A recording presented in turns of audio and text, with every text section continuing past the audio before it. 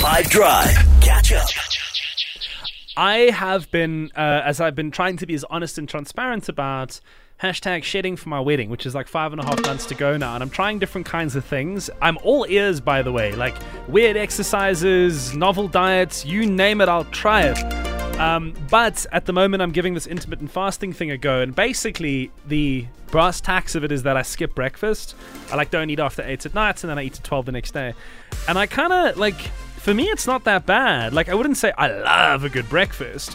Don't get me wrong. Sitting down on a Saturday and having some eggs Benny with some green pepper sauce and salt and pepper on a bacon egg spread, farmhouse breakfast, even a pancake and waffles thing, even a bowl of fruit salad and muesli as you gingerly start your day with a cup of tea. Nothing better in this world.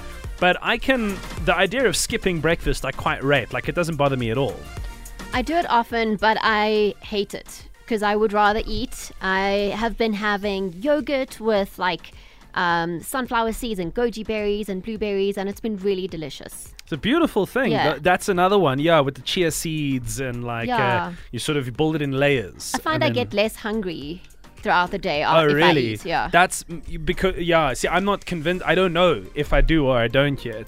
Because it's in my mind, I skip that meal, I lose the calories, and then I have a smaller appetite, and I have a smaller lunch and a smaller dinner.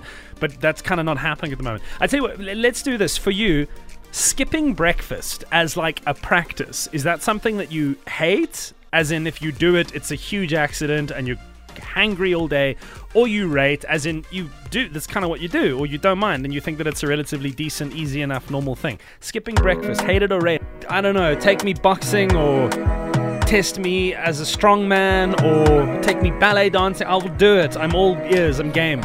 But for now, though, this idea of skipping breakfast, do you hate it? Do you rate it? As in, do you do it or not? Claire's fasting. I've also taken to the intermittent fasting, 12 until 8. I find it fantastic. I've got so much more energy. Really?